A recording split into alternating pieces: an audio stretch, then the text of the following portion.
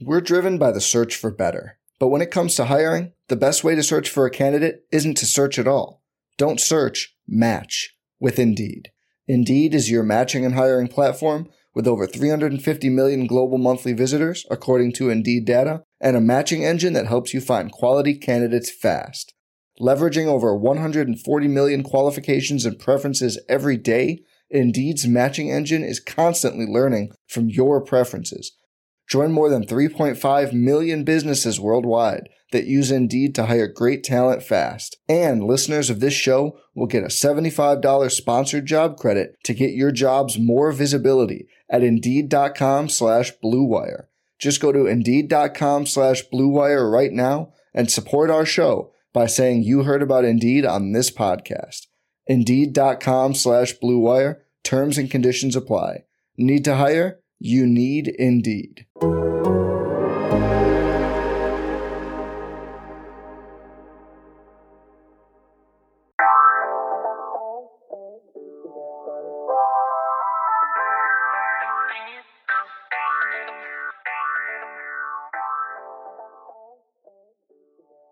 Welcome to the Seahawks Man-to-Man podcast, powered by The Athletic. Shout out to the company. My name is Michael Sean Dugar. You can follow me on X, not the tweet machine. That's a stupid name. But anyway, at Mike Dugar, MikeDugar. Shout out to everyone who's been following us on YouTube and subscribing. Seahawks Man-to-Man. That's Seahawks Man, the number 2 man. Is the name of the channel. Appreciate all the love and support. Chris, holla at him. What is good, everybody? Speaking of all the love and support, we are at 2,940 subscribers, just 60 away from 3K. So if you haven't subscribed yet and you listen to the podcast, whether it be on Apple, Spotify, The Athletic, go ahead and subscribe so we can get to 3,000 before the season starts. We appreciate all the love and support. You can follow me on Twitter at CKIDD206, and that's CKid206. And I know it's called X, but I'm sticking with Twitter.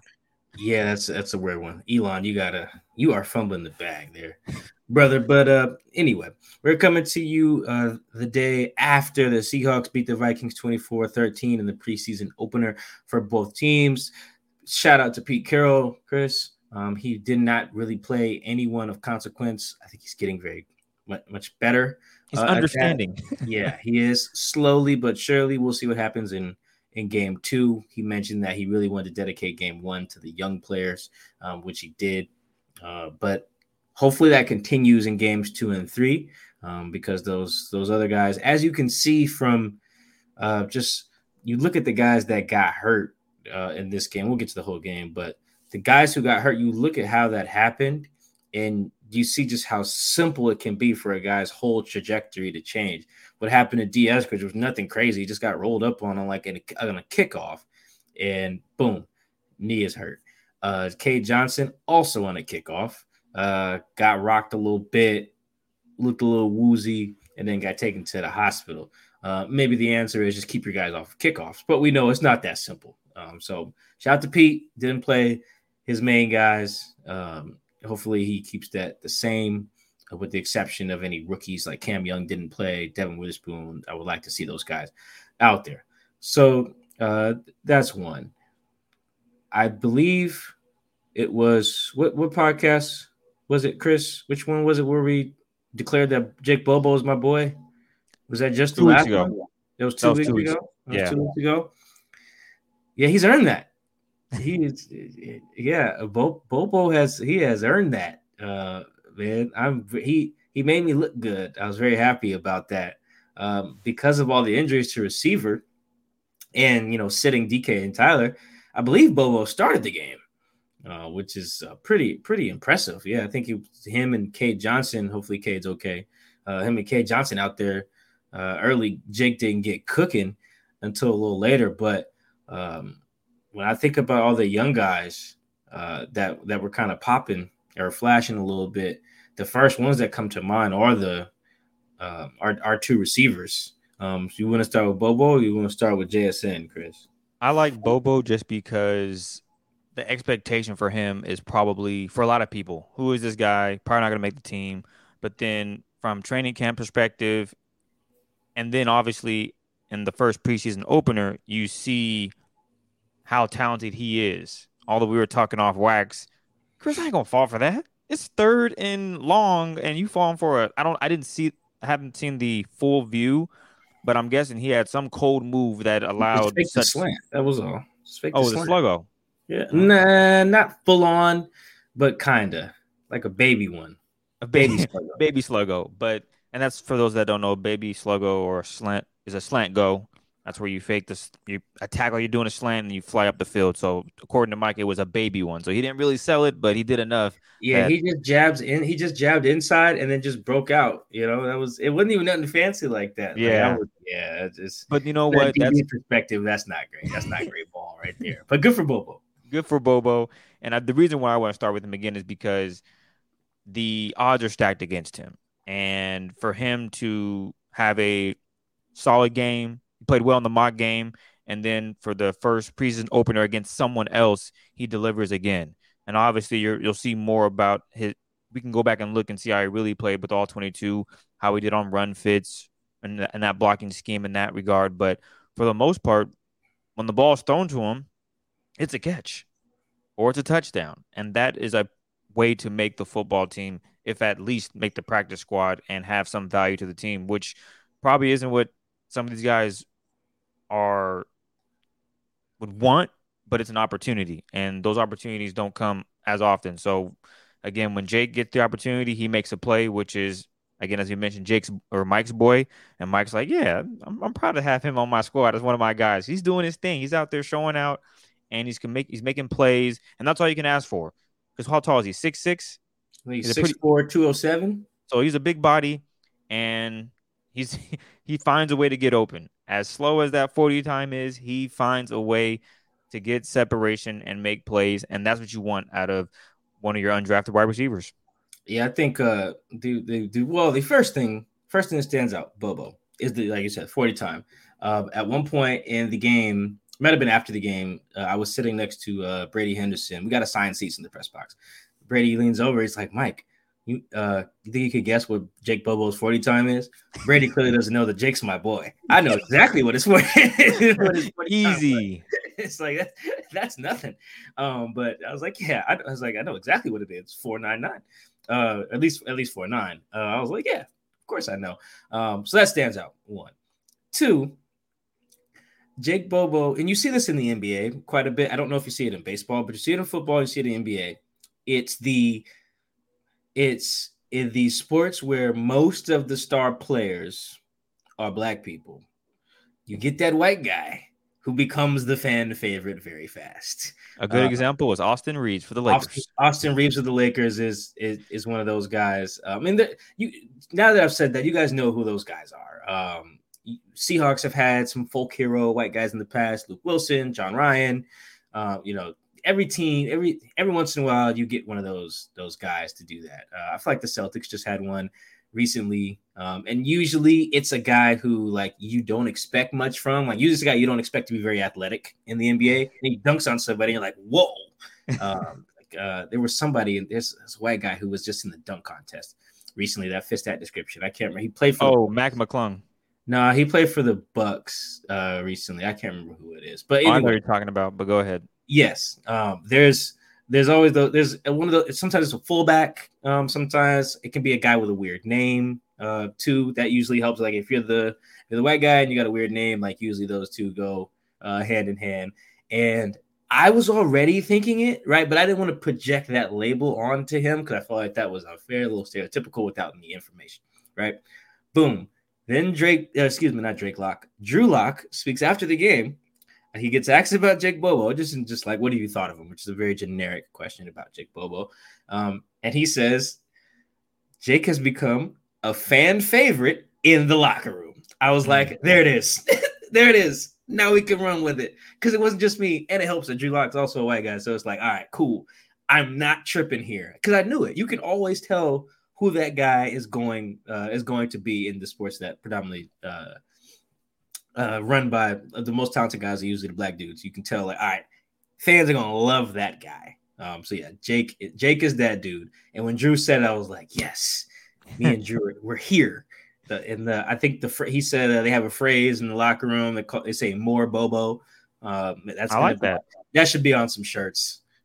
It should be.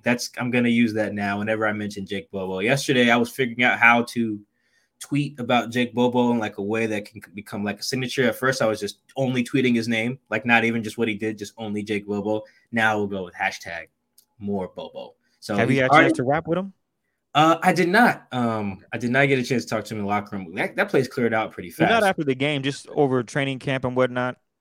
No, I haven't. I've been skipping the early media availabilities just so I can get some sleep. Fair. Yeah, I've been tired. But I haven't got a chance to talk to him. That place cleared out pretty fast yesterday. I would have skipped Pete Carroll's press conference, and I did end up skipping it, but I really wanted to be there early to see what he had to say about Cade, because I wanted to make sure that I got the update on that, because I was really concerned. Guy lives on a stretcher. Sounds like he's okay. Probably get another update by the time you guys hear this podcast. But yeah, so that part stood out. Now we can get to how he played. I loved that go ball. And I loved who he won against. Like, I don't know all the Vikings players, but some of those DBs I do know, because I looked at it, I was like, oh, these are some guys that I wanted the Seahawks to draft. Like that safety that Zach Charbonnet kept running over. I was like, oh, I liked him. Yes, I liked him. The corner that Jake Bobo beat, I believe, was Andrew Booth Jr. from Clemson. Was a second-round pick in 2022. I liked him. I'm pretty sure I had a mock draft with him in it, one of those iterations of a mock. And Jake just whoops him off the line. Like, I'm watching a little replay of it right now. Like, he just gets a free release, shakes the hell out of this guy. Andrew speed turns, and by the time they get to like the 10-yard line, the ball, they started out at a 19. Touchdown. He's got like 4 yards of separation on this cat. That is just great. And it was an obvious passing down too. It was after a timeout. So Andrew had a time to talk with a DB coach or whatever they did at the timeout.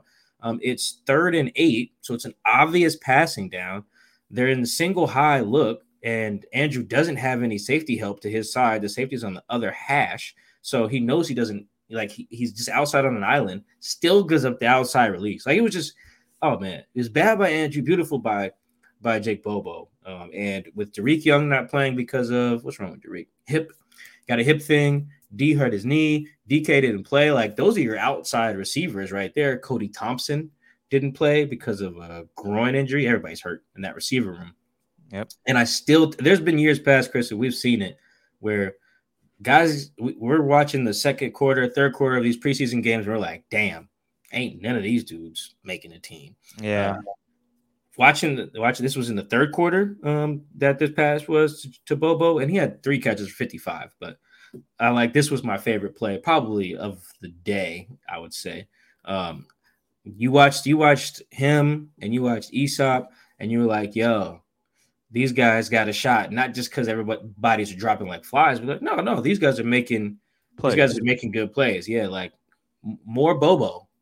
He also caught a little over route on a play action concept too. He was just kind of wide open on that one, but it was a good concept. So yeah, I think that was probably the first guy. Like, how good you gotta be as undrafted free agent for us to lead the podcast with you. That's special, man. More score a touchdown. You gotta do something. He's led the team now. I'm pretty sure he had a team high 55 yards, which isn't a ton, but he led the team in receiving yards. I'm pretty sure last night.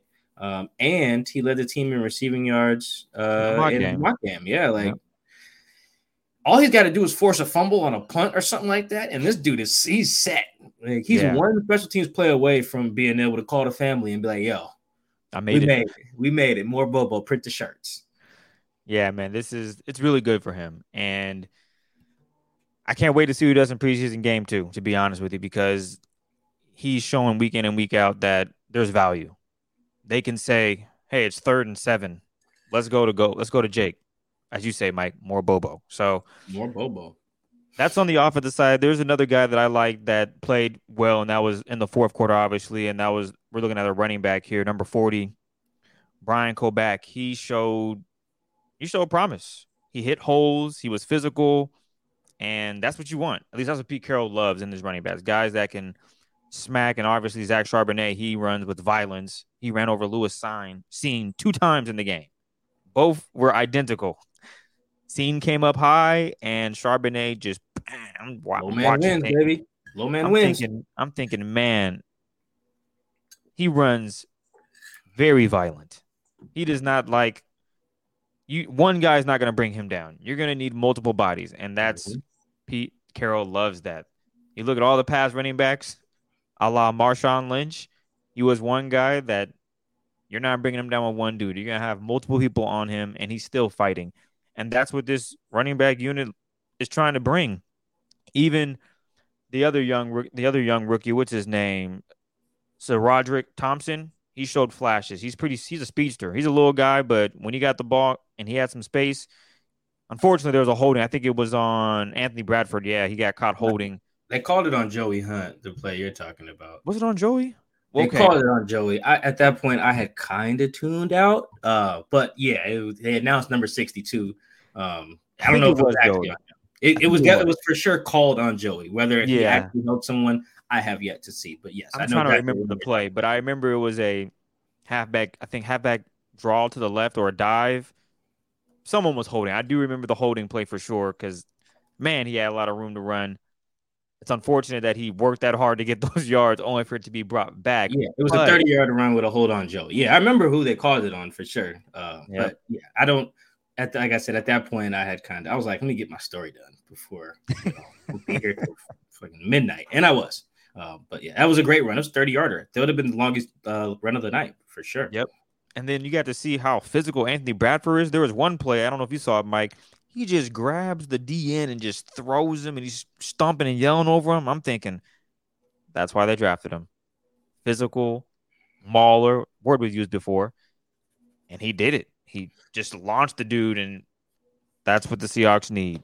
I'm not sure. I don't think he's going to be starting, but if something happens, he can fill in, and that's what you want out of your lineman. Physical, especially in the run game, and that's what he brings to the table. So overall, I know, Mike, we talked about off wax that early in the game, the run game wasn't where it needed to be, wasn't much flashing, but later in the game, they figured it out. Maybe it was nerves early, but they definitely got an understanding of what they needed to do assignment-wise, and they were keying in and making the blocks necessary to spring positive run game. Yeah, I wasn't overall. That was one of my negatives. Like if Bobo's one of the positives, I was early on. I was like, yo, these guys cannot run the ball. Like in the first half in particular, like you said, it came around. In the second half, the numbers are much better against guys on the Vikings. Again, I don't know the Vikings roster super deep, especially not in the second half of a damn preseason game. Mike does not do that level of research. Sorry, guys. But just overall, just looking at the early runs, like the couple that DJ Dallas had, it wasn't even that DJ did anything wrong. I just thought they weren't like blocked super well. Zach was out there fighting for his life, but then on that play where he runs over safety, the first one, it's a carry, it's 2nd and 4. I think Greg Island playing like left guard pulls. So he's following Greg. The edge is set, I believe, by a tight end, and he's got like an alleyway. And what do you know? He meets someone and at the sticks, boom, runs him over, and then keeps going. So like you can see that when you block stuff up, guys like Zach have they can get busy. Zach had another run where I think this one got called back for holding as well, where he makes a dude miss and then keeps going. It's like he can do it, but I just felt early on I was like, yo, this offense is this is not looking good in terms of running the ball. I was pretty concerned. Hopefully that changes, but that first team O-line was not a bunch of guys I expect to be out there. Like no Charles Cross, no Abe Lucas, no Damian Lewis. They had Phil Haynes. And then they also had Evan Brown. He was out there as well. But yeah, that jumped out to me. I think Zach ended up with like 4 carries for 14. But yeah, the highlights were how physical he did run, which kind of shows you all right, cool. He looks like what he did in college. And that's kind of Pete Carroll's thing with the rookies in general. One of them is to minimize mistakes. Rookies make mistakes, so you want to minimize the ones that they make. And the other thing is all right, do you look like the dude that we drafted? And Zach looked like that. He looked like, because if you watch Zach's college tape, the first dude hardly ever hit Zach and put him down. Like he would jump over them or juke around them, largely just run through them because Zach's got a really, really, really strong lower body. So like when he gets low and you try to go low on him, it just typically doesn't work. And he looked like that on Friday night in the limited carries that he got.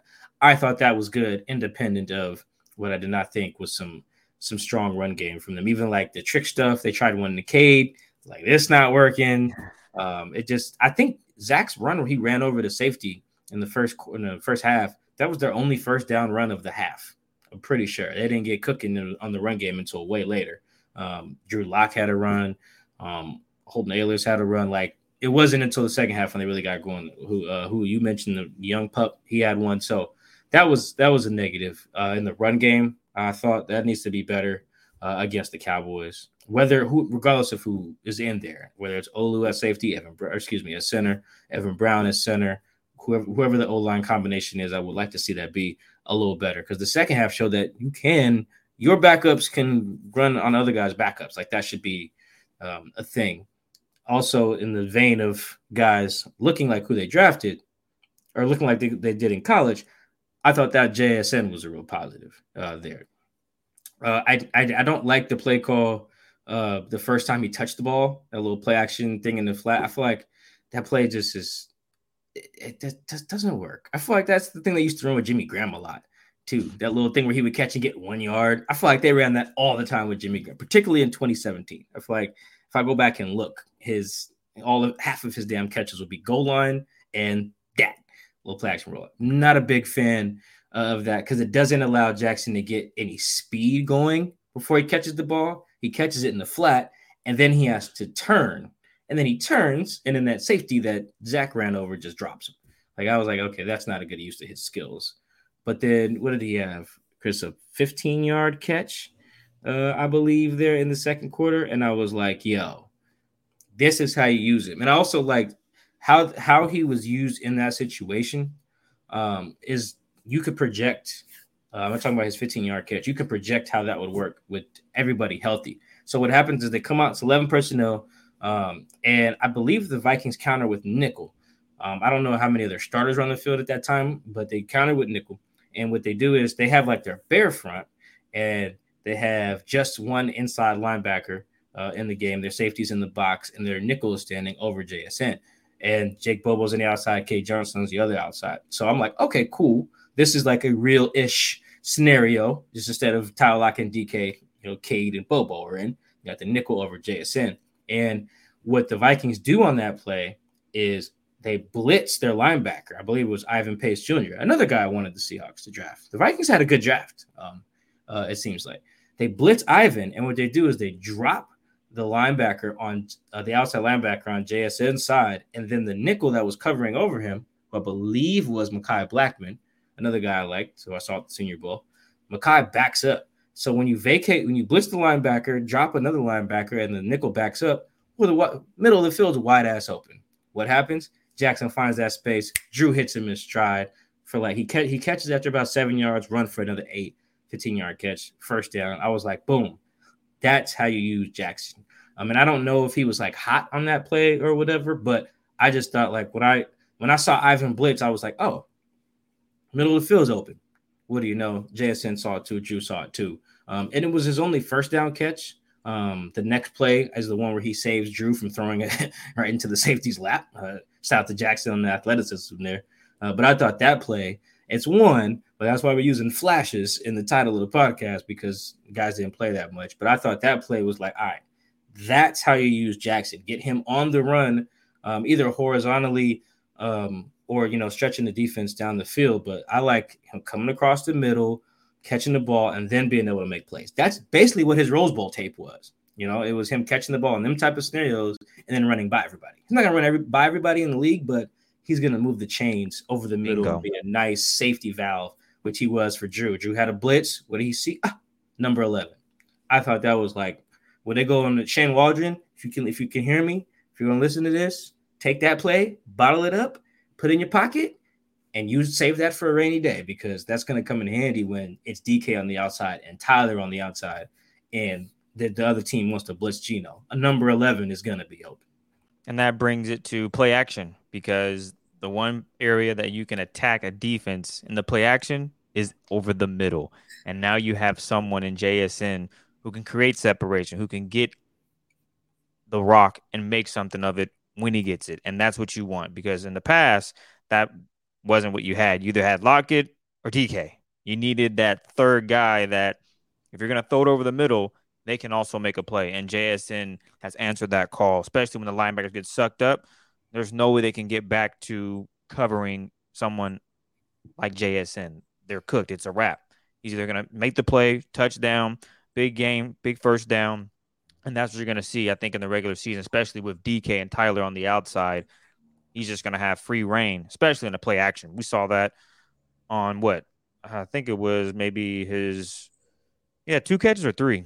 Cool. JSN? JSN, yeah. JSN had 3. He had the 2-yard little play action joint. I think it was the first play. One. Yeah. Yep. And then the 15-yarder that I'm talking about. And then after that, they had a 2nd and 20. He just caught like a little quick joint for like 8 yards. Well, in theory, I would assume that they're going to be when there's a play action, the number one read is going to be JSN across the middle on that crosser. I think Jake Bobo had one of those where he crossed across the field. He did, yes. You're going to see a lot of JSN doing that, and that's just going to create matchup nightmares when they do that play action, because especially if the run game is working. And maybe if it doesn't work, you still have to respect the pass. You still got to respect the run, come up, oh, shoot, it's a pass, drop back, too late. I'm really excited to see what this offense looks like week 1 for sure, but seeing it in the preseason run by other guys indicates that, okay, having JSN is going to create matchup nightmares for DBs out there, especially when you look across the league.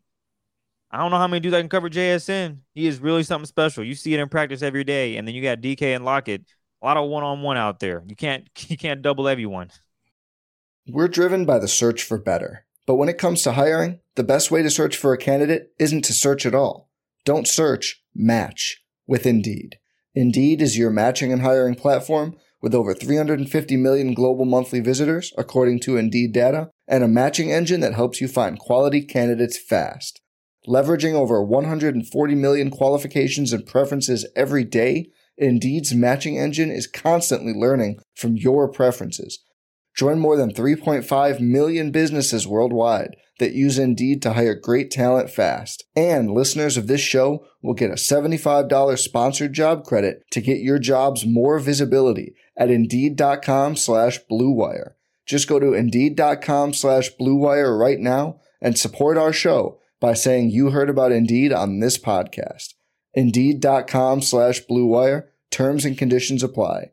Need to hire? You need Indeed. If you only have a 401k, you're not getting the most for retirement. Wait, what? Add a Robinhood IRA on top, then they'll boost it by 3%. You can do that? And if you transfer in any retirement account, you get 3% on top of that. Is there a limit to the match? No limit. Robinhood Gold gets you the biggest contribution match of any IRA on the market. Sign up for Robinhood Gold at Robinhood.com/boost by April 30th. Subscription fees apply. Investing involves risk. 3% match requires gold for 1 year from first match. Must keep IRA for 5 years. Match on transfers subject to additional terms and conditions. Robinhood Financial LLC, member SIPC. Yeah, and I thought to go to the play after JSN's catch, that Drew goes to him the very next snap, and it's another single high look. Instead, they rush 4 and they drop everybody else. It looks like cover 3, and what JSN does is he clears the linebacker who tries to get like a little jam on him after about 4 yards, clears that, and then he bends around Ivan, who's like basically their inside linebacker. And there is a window there. I see why Drew threw it. I also see why Drew threw it high. It's because Stone Forsythe gets beat and Drew gets smacked in the face, which also I mentioned Spencer in the negative. I wasn't impressed with some of those backup linemen. Doesn't seem like there's much depth. Based on this game, maybe guys will be better in game 2, but based on this game, I was like, yeah, the depth is not there. Drew was under some duress. It looks like Stone. I would expect Stone to be a lot more solid at this point. Stone's in like year 3. And on this rep, for example, he gets beat and gets his quarterback smacked in the face. And JSN actually was probably going to make that catch over the middle. It was like a skinny little post from the slot. So I like the route there. I like Drew even going there, but the reason that play didn't work is like it speaks to some of the issues of the depth there. Like whereas I think they got receiver depth, I don't think there's a lot of depth up front. Honestly, on either side, really, we can get to that in a little bit. But I did like that play. I do think if it's Geno having Charles Cross block for him, Geno probably hits that, and it's probably like let's see, this would probably be about like a 15-yard. It'd be an explosive play. And assuming that the safety doesn't want to get fined or ejected, JSN doesn't get his head taken off because there was room for that too. But we just don't really, you don't really see that in today's game as much anymore. Kobe says Kobe would have something to say about that. That was a nice hit. We can go. You got anything? You want to do anything else? Anybody on offense before we go?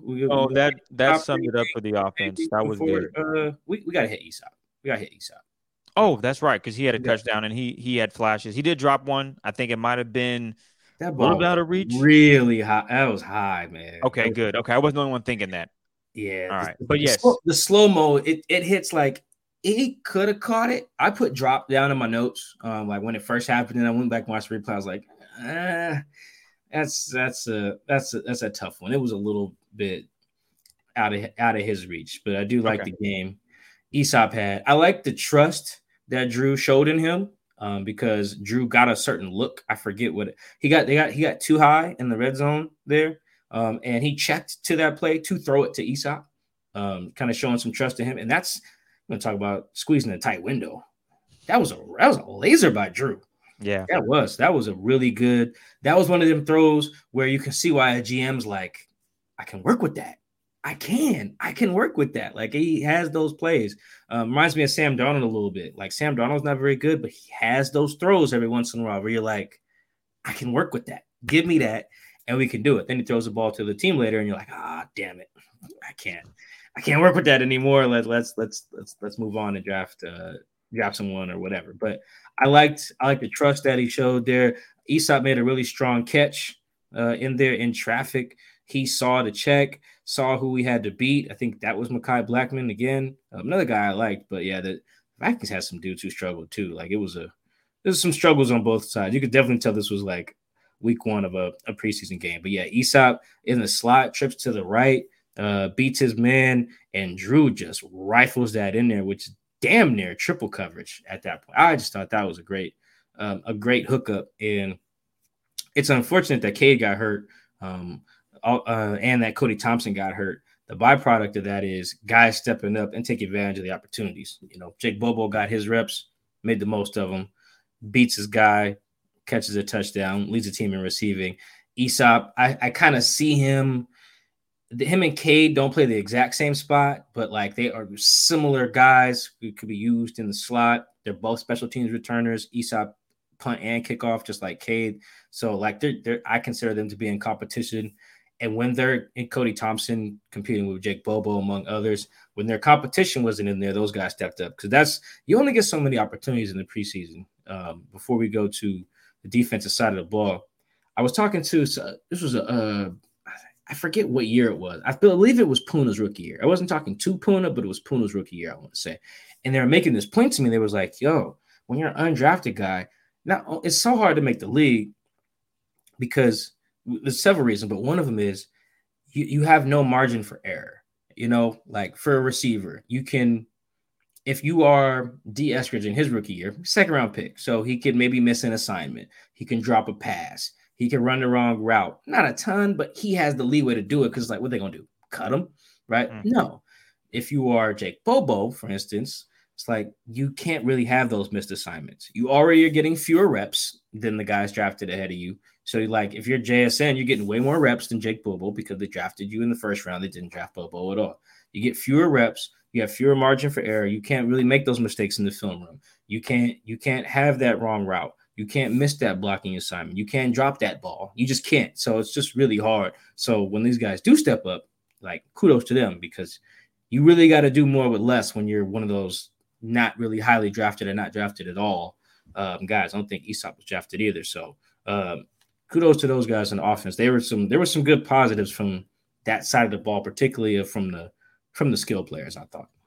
Absolutely. But there were a couple of nice plays from the players on defense as well. And one guy that stood out to me and was talked about during the halftime show was Boy Mafe. He showed good hands, run fits. He was just doing his job. Again, we talked about it off wax earlier on the game.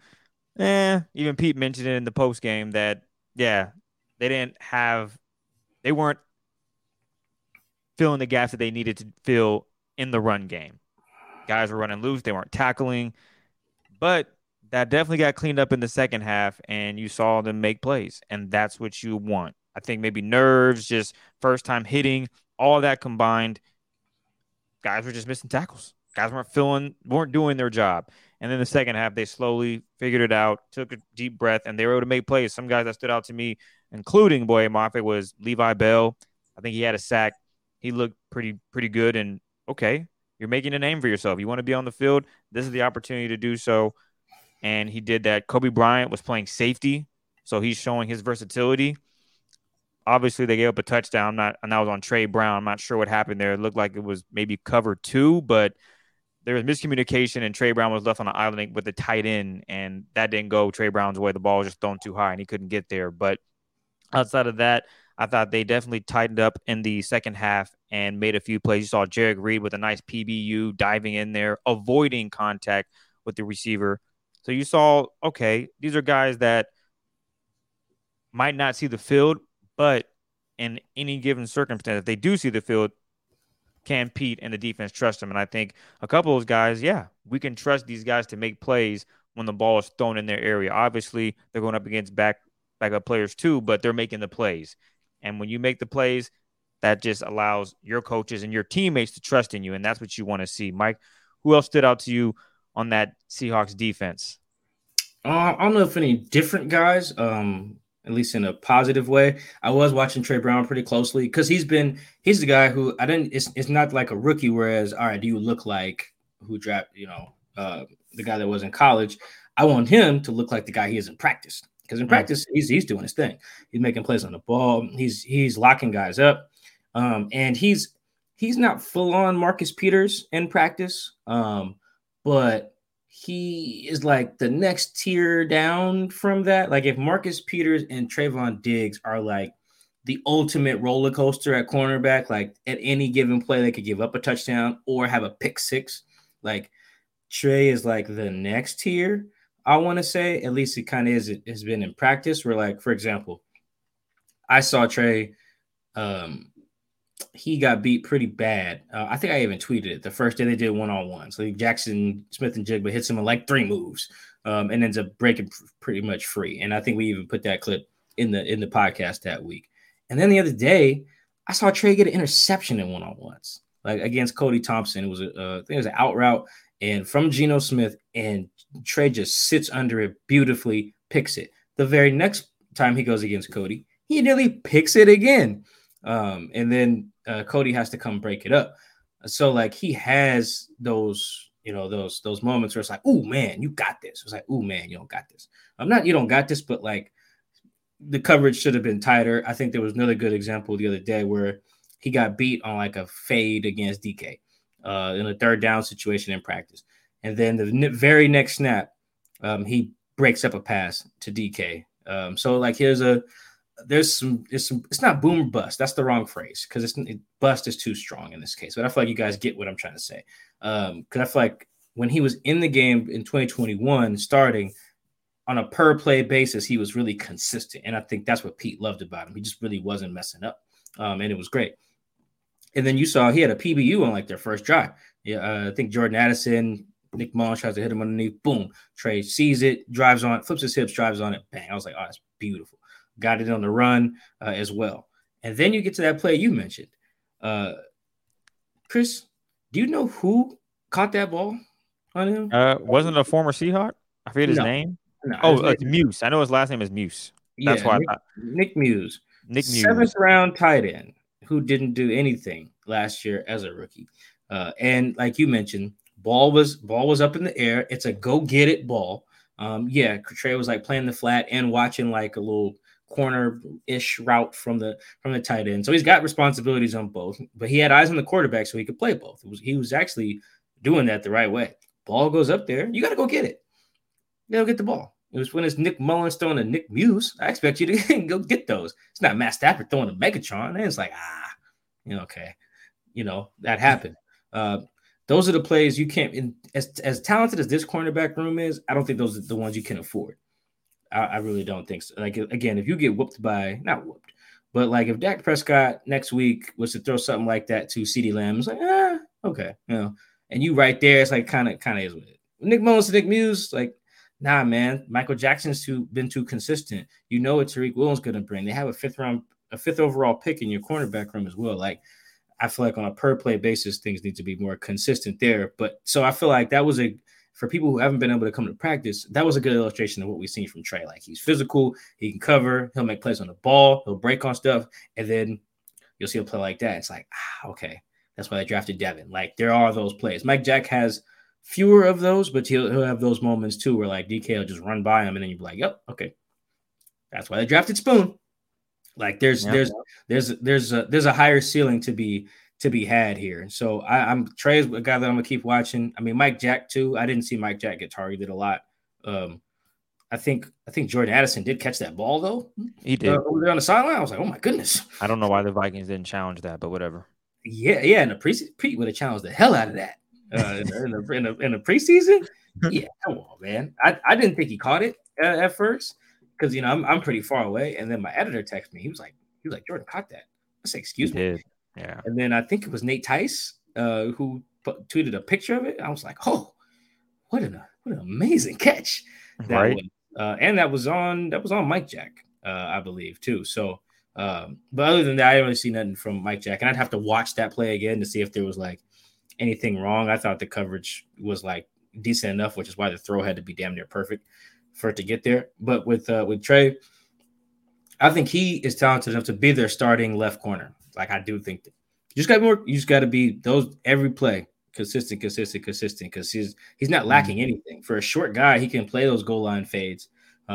He's super fast. He's super physical. Like he's got it all. That cornerback room is so talented. Without speaking about like margin for error, ain't much in that cornerback room. But watch, I'm saying this now. Watch, Trey's gonna get a pick next game. That's what you need. That's what you want. You want it to be a competition where the coaches are like, damn, he's playing so well. We got to figure out how to get him on the field. That's exactly what you want. And when they find the best guys on the field, Trey might be in the mix, especially if he's continuing to make plays. But one guy I forgot of that Addison play. Sorry to cut you off. Oh, you're good. Replay of that Addison route. Ooh. Did he break in before he got to the out?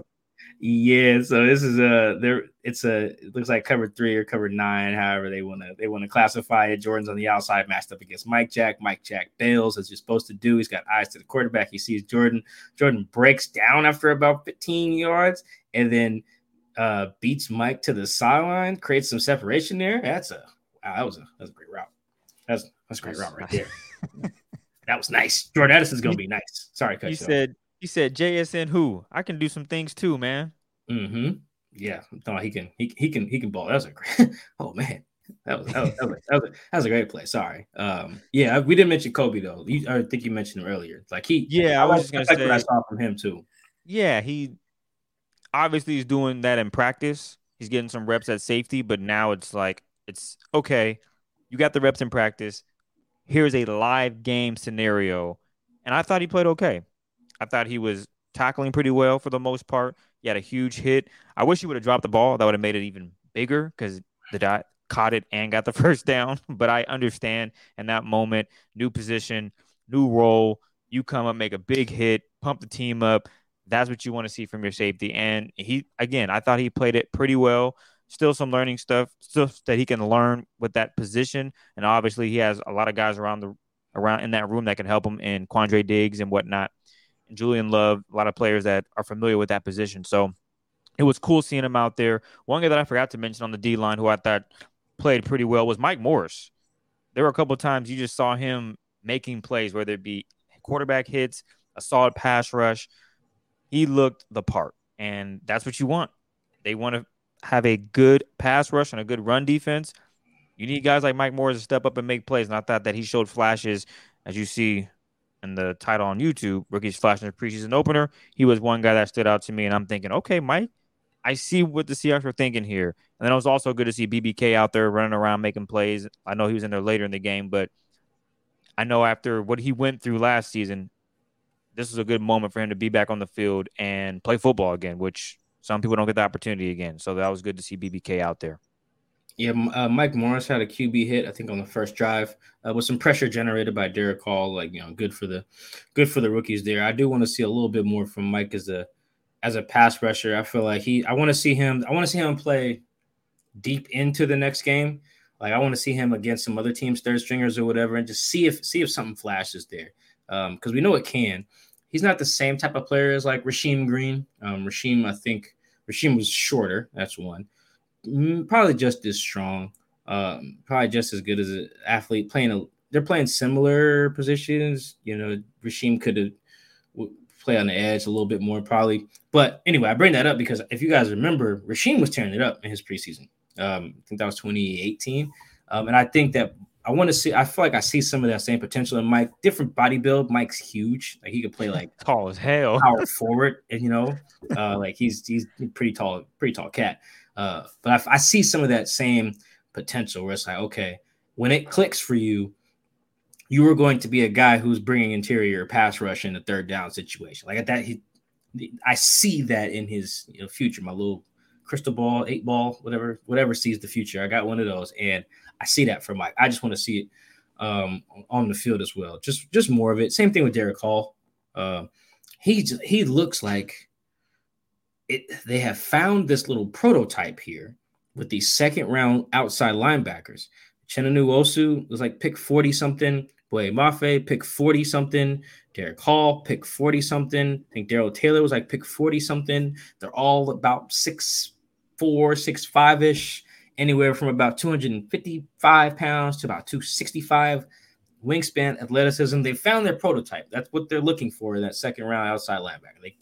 Their whole team is full of them, and they're all freak athletes. But like Darrell and Derek, I see like a different type of freak athlete. And then like I think if Derek Hall just randomly one day just did like a triple backflip on the practice field, I'd be like, yep, that makes sense. He looks like a dude who could do something like that. Or if he just was to grab a basketball and put it between his legs and slam it, I'd be like, yep, he looks like the type of guy. He just has the look, and he's flashed it a couple of times in practice. I think it was Monday's practice. Unblockable. From what we've seen from the backup O-line, that checks. But like just looked unblockable from rushing against the left tackle, the right tackle. I mean, he was so unblockable in a blitz period, Derek Hall, I mean, that like he ended up hitting Drew Lock. And these guys don't want to ever hit the quarterback in practice. Like they know that. But he just came so free that, physics came into play and he couldn't even stop. That's how bad he had beat, I think, the left tackle on that snap. Like Derek Hall has that in him. Just want to see more of that because the pass rush really didn't get going in terms of getting the quarterback on the ground until the third, fourth quarter. Like you mentioned, Levi Bell got there, Jake Ferguson got there. They had some other guys getting pressures and some QB hits. I think Boye Mafe had a QB hit. Mike Morris had that as well, like you mentioned. So Derek Hall had one too. It was just late, unfortunately, like conduct, unfortunately. But, he got called for roughing. Yeah, you definitely, you don't want to do that. So like Derek Hall, for example, I don't think he had any statistics, just only had the roughing call. And had like a couple quarterback pressures. You want to get these guys in the stat sheet because you're rushing against a lot of teams' backups or whatever. Like it's gonna happen. I think it's gonna happen for both of those guys, but particularly Derek.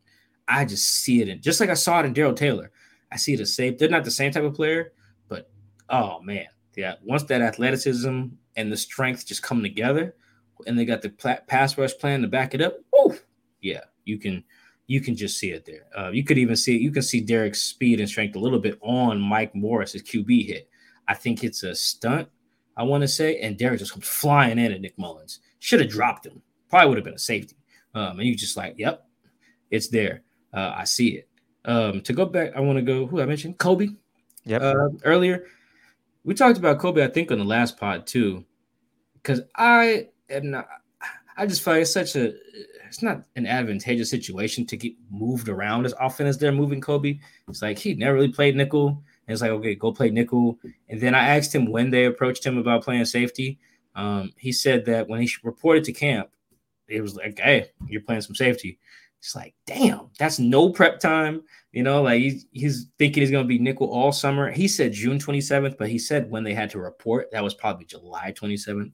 I'm going to just assume he meant July. So, like, that's tough to just show up and be like, hey, you want to play some safety? He's like, can't say no. So I think credit to him because that's a really, really tough spot because safety is hard as hell. There's so many more things you have to know when you're safety in this scheme, just your landmarks and your run fits and your pass stuff and all your checks and just all that stuff when you're playing safety. So kudos to him. And then he smacks the hell out of Jalen Reagor and you're like, there it is. That is why he can do that. I thought that was a really good read on that play as well because it's very similar to the play that Jake Bobo catches a big ball on, not Jake's touchdown, the other one, the little play action joint.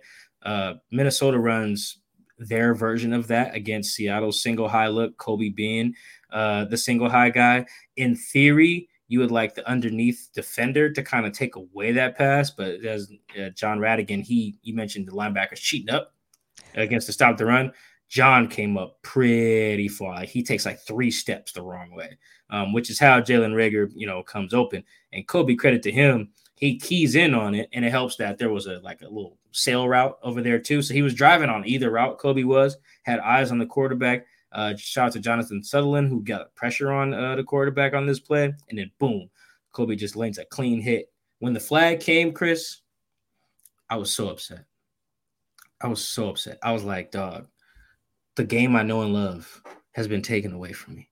Like, I just that's a clean hit. That's football. If you're gonna put these guys out there, that's football. And I think it was Dave Bowling, a longtime columnist. Shout out to Dave, was sitting next to me. He was like, hey, you can't hit guys like that no more. I was like, I know, but man, it's so fun. And then Jalen popped back up too. So it was no if the stretcher comes out, they're like, ah, damn. But he didn't. He popped up. I'm like, that's great. When they picked the flag up, I was like, yep, we're a proper country again. There we go. Because I was like, man, we're losing recipes, man, when that flag came. But I'm glad. Yeah, I figured they were going to pick it up. Because when I saw the replay, I'm thinking, he used his shoulder. That's what you're supposed to do. He didn't hit him in the head. He hit him shoulder to shoulder. He just knocked the hell out of him. What can you do? Such a great hit, man. From the single high spot too, and that's the play that you have to kind of help your underneath defenders on, because when they do bite on that play action, your corners are occupied because they have outside routes to worry about, and it's really just you over the middle. And yeah, he broke down, used his shoulder, hit, I think it was Reagor in the shoulder pad, flexed on it after. I was like, ooh, I like that. And I think a couple plays later, Kobe got in a run fit as well, in a short yardage situation too. I think that boy gonna need an ice bath. Oh yeah. That's he was hitting. Yeah. It was 3rd and 1 on that same drive. I was like, ooh, man, Kobe's really doing his thing. He's at the line of scrimmage like a linebacker now, again, with the versatility and all the things you need to know as safety. You got to play deep. You got to play in the box. And Kobe takes on a tight end playing fullback. So if you want to call him tight end fullback, don't know who it is, doesn't matter. But he's got several pounds on Kobe. I'll tell you that. Kobe said he plays at about 194. So that's not very big. Kobe takes that dude on and then drops the running back for no gain, man. Those 2 plays on the same drive, I was like, yeah, man, that's what it looks like. I was very, very happy for Kobe to have the versatility to do that. Like, he might be their most versatile defensive back if he's doing stuff like that consistently. Him and Jamal, since Jamal can rush the passer too. But yeah, I was very happy about that. One play I wish I was able to ask him about was, Chris, you probably remember it, before that Nick Muse touchdown. Jalen Reagor has a big corner route. Oh, the corner route. Yeah, there was miscommunication there too. Someone did something wrong. Yeah, and I'm not really sure who on that. I've watched it, and I should have sent it to you, but we're recording so early in the morning. They're still crushed in my eyes. But what happens is, it looks like this is cover 6, and the cover 2 side, I believe, is Trey Brown's side with Kobe Bryant. I think they're running cover 4 on the other side with Jarek Reed and Mike Jack. That's my guess. I'm not saying that definitively. And what happens is, they have number 19 on the Vikings, whoever the hell that is. Doesn't matter for the sake of this discussion. He sits, and Trey Brown sits on that too. Again, if you're the cover 2 side, you sit. You don't usually bail too far back because you have safety help. So when he sits on that route and Jalen runs that little corner, there's so much space. It looks like Kobe maybe caught a little flat-footed. I'm not sure. I don't know. Like you said, could be a miscommunication. Maybe Trey's supposed to get more depth. Maybe Kobe's supposed to drive on that. I don't know. If it's cover 6 and he's on the flat, then that's his responsibility. The safety needs to be over there. And that's, to your point, he was flat-footed and a little late. In that scenario, you gotta know your reads and be there. Because in theory, Kobe should be there to make a play on the ball. PBU at the best. Oh, an interception at the best. PBU is like, okay, cool, we didn't give up a play there. But that's why you draw it up. You think they come out in this formation, we're going this formation. It worked out. And if you're right, Mike, if it was cover 6, Trey had the flat, Your safety's got to have that deep corner. Everything else, that area is that's where he should have been. And unfortunately, if he was flat-footed, that's what happened there. But I guess we have to do some. You have to ask him like, hey, what was this play called? Was it this? Was it that? And they can give you the game on it. Yeah, I wanted to do it. I didn't want to do it on camera. Fair, I wanted to try to absolutely. catch him in the locker room, which I can do with guys sometimes. I just didn't get a chance to on Friday or whatever day the game was. The other tricky part is that when a guy is going to the podium like Kobe did, when I walk over to guys, even if it's just to say what up, the PR staff will run over there and be like, hey, no, Mike, he's going to the podium. Don't talk to him. I'm like, all right, man, whatever. It's the rules, so I'm not tripping. But yeah, I would really like to ask him about that play because, yeah, it looks like he should break on that and, like you said, make a play on it. Like, he doesn't even really get near it. By the time he catches the ball, Jalen's already going out of bounds and Kobe's like 3-4 yards away. Like that wasn't great. The tricky part about that play is when Jalen clears the first level of the defense, he could run a post or he could run a corner, and then Kobe kind of has to maybe not choose, but like that is a tough spot, and then he ends up running the corner. So just like Trey, just like a lot of these guys, some good stuff, some stuff that Clint Hurt's going to yell at them about. Now I'm glad we're mentioning these guys because now we're going to pay attention in game 2 for real. Exactly. Because we're watching this film, or at least I'll watch it later. I know the Cowboys are going to do the same thing, and they're going to try to attack all this same stuff. They're going to have a concept to see if Kobe bites on something, or Trey bites on something, or Mike Jack, or whoever. So maybe some of the younger guys as well. So I like that there was some stuff that these guys can learn from too. But the big plays, the DB room's too crowded. You really can't afford to get many big plays in this DB room. Like, and you'll fall down the chart. Yeah, like even with Kobe, for instance, like you got Julian Love, you got Quandre. Whenever Jamal gets back, don't forget about Joey Blunt. You know, he hurt his back, but I tell him he's going to be back here. Might even play against Dallas. There's a lot of safeties in that room, so not a lot of room to make mistakes. You get like one or two, you know, and then it's Carl Scott's like, all right, DB coach Carl Scott, like, all right, cool. Don't make that mistake no more, though. So we'll see how that goes. I wanted to point out those plays so people can keep those in mind that, like, here's specifically where those guys they have even more chances to make plays, and here's the good plays they did make. Because I'm going to have that hit that Kobe made on loop all weekend. As you should. I just love that type of ball, man. Like, come down and hit somebody, man. Like, I'm with that. But also when the ball's in the air, go get it. You know, Trey and Kobe had 2 instances where, like, all right, go get it. So, and I think both of those guys can play. Those guys are 2 starters as well. Chris, this DB room is stacked. Yeah, it really is. It's stacked, and we're going to see more of it as the season progresses. Dang, preseason 1 in the books. We got preseason 2 coming up next Saturday or Thursday, Mike. I forget already. I think it's next Saturday. Don't ask me none about what day it is, man. Like, I was well, next week for sure. Last night, man, I'm tired as hell, dog. I feel it. But we want to thank you guys for rocking with us on our Rookies Flash and Preseason Opener pod. We'll be back next week after another preseason game. We want to thank each and every one of you for listening. Be sure to subscribe to our YouTube channel. That's Seahawks Man to Man. Again, we are nearing 3,000. So if you haven't subscribed yet, just go ahead and do that. We'll have more content for you as the season progresses, as we get ready for week 1 opener against the Los Angeles Rams, which should be a fun one. Other than that, Mike, is there anything you want to add before we shake? Yeah, I just want to always tell you guys, appreciate the love, appreciate the support. It was a fun preseason game. Next week, it looks like it's on a Saturday. They're playing the Cowboys. I had to check my calendar because for real, I really don't know what day it is right now. But that was a fun one. I can't wait for them to play the Cowboys. That should be fun. Appreciate you guys for subscribing as well. Hit that button, hit that button, hit that button. We really appreciate every time you guys do. All the tweets, all the comments. Sorry I didn't ask for questions this time. Me and Chris are recording at the crack of dawn, so didn't really want to be reading your questions this early. So sorry about that. See if we can do that after the Cowboys game or maybe another time in the preseason. Until then, thank you.